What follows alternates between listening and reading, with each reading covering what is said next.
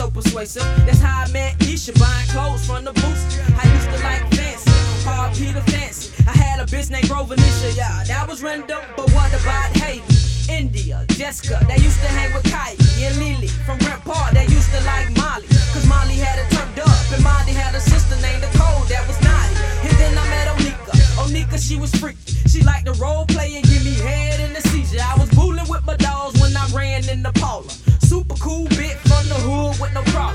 And ghetto ass Quita, Rita, Shaniqua, that never liked Tina, or a sister named Eureka. We all got secrets, call it Victoria's Secrets. Victoria had secrets, but with me she couldn't keep them. Had a bitch named Willa, had to leave her, she was cheap. Had me sweating all the time, no fucking AC. Axiana, she was honest, she was real laid back. Super cool ass bitch, the type that always had my back. Yasmin was the best bitch, she my main squeeze. She make these hoes mad, she loyal, she bout to tease. She the only child, she selfish and hella mean. And at the end of the day, she all about me. Now my last bitch, I hate to say it, her name Z. Sophisticated bitch, smart mouth, she run things. Bossed the bitch up, she started feeling herself. She started fucking niggas and not protecting herself.